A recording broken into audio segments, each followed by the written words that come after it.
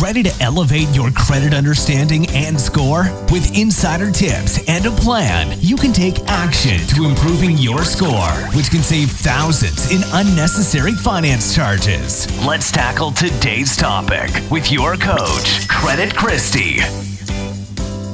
Hi friends, it's Christy, your credit coach. Thank you so much for joining me for another episode.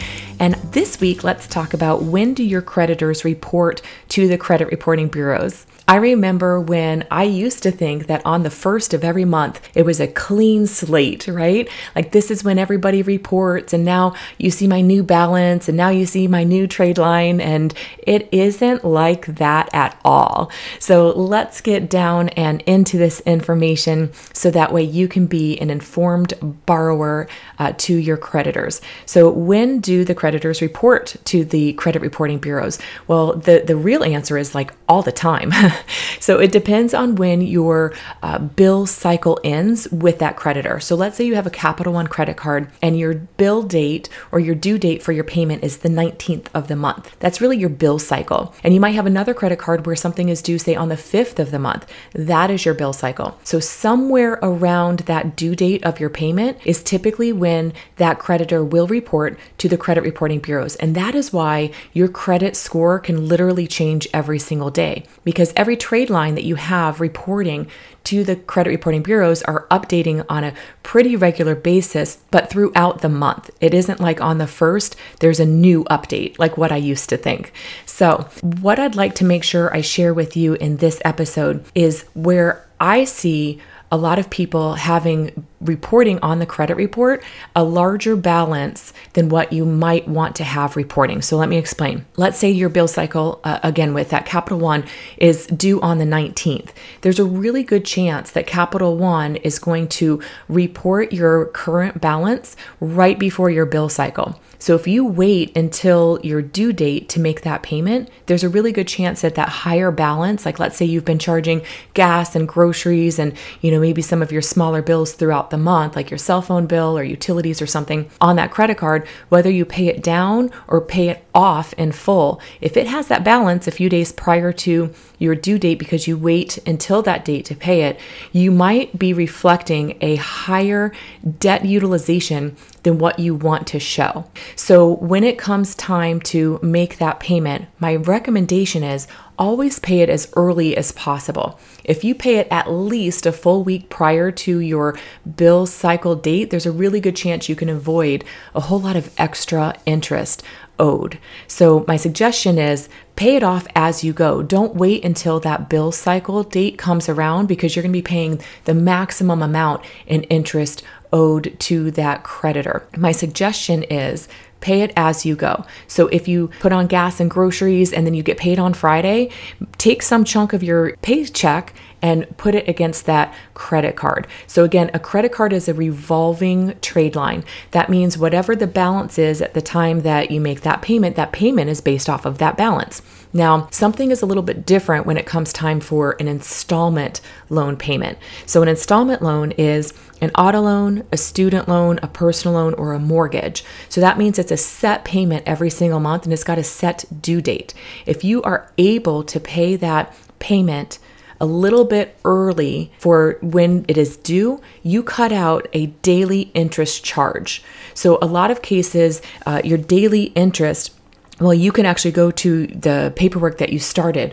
Say with your auto loan, it will show a daily interest charge. Your mortgage, it'll show a daily interest charge. And if you don't see it in your paperwork, you could even call the loan servicer that you pay and ask them what your daily interest charge is. You can take that interest section on your bill statement and divide that by 30. That could give you a really good idea of what your daily interest charge is. So if you take that and pay it a week or two early, that means that daily interest stays in your pocket and doesn't have to go to the loan servicer, to the creditor that you're paying. There's a couple differences there. I hope you see it, the difference between a revolving and an installment. But what I really wanted to focus on today is when your creditors report to the bureaus. So for instance, if your auto loan is due on the 5th of every month, they're going to be reporting around that time at the beginning of the month. So if you want to maximize your ability to stretch every single dollar, my suggestion is pay your installment loans a little bit early, right? Earlier than when it's actually due if you have that money. Don't necessarily wait until your due date. If you have the funds in your bank account a week or two early, pay that baby a week or two early. That means you're saving that daily interest charge. You keep it in your pocket. And when it comes time for your payment on a credit card, pay it as often as possible. You want to keep your balances as low as possible because that interest is calculated based on your dollar amount at the time that they calculate it for your bill cycle. So my suggestion, pay it down often, every single week if you're able to, a little bit, to keep that interest as low as possible. And if you're not in a position to do that and you can only make a monthly payment, then try to make that monthly payment a full week before your due date. So just look at your statement. I know most people don't get statements in the mail anymore, but when you log into, your Capital One app on your phone, you can actually view a statement. You don't have to look just at the landing page there. You can kind of poke around a little bit and find an e-statement. Open that up. The other thing while you're there and looking at your electronic statement, go to page 2. This is where most people don't go and look, but I need for you to see it. Page 2 will show your interest year to date. And although at the time of this recording, we're not even halfway through the year, I want you to feel the pain of how much interest you have paid on your credit cards year to date, because I want that to fuel you to try to pay those balances down. Now, remember from an earlier podcast, I had shared that your debt utilization is in excess when you exceed 30% of your limit.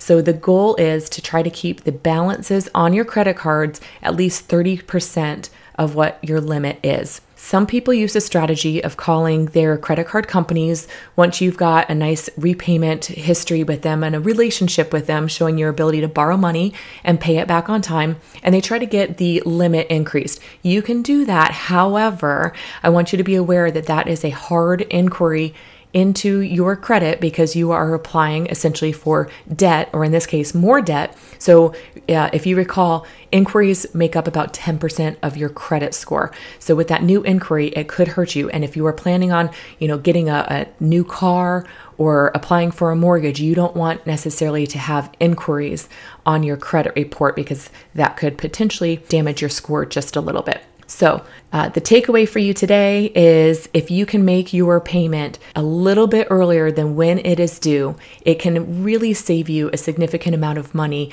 in interest charges over your lifetime. So I hope that you set up a new way of paying your bills based on this information, so that way you can stretch your dollar as far as it can go. If you have any questions, if you have a suggestion on a podcast topic, I would love to be able to respond to you. You can email me at questions@creditchristie.com. You can also go to creditchristie.com for some additional information. I've got some blogs and some other things in there that could also go in tandem with what you're learning through my podcast. So thank you so much for joining me today. And if you found value in this, will you please share this with a friend and ask them to subscribe to the podcast as well? Until next time, stay well, my friends. Subscribe now and share with a friend to stay in the loop for new credit content and insider tips to maximize your credit knowledge. And follow Credit Christie on Instagram.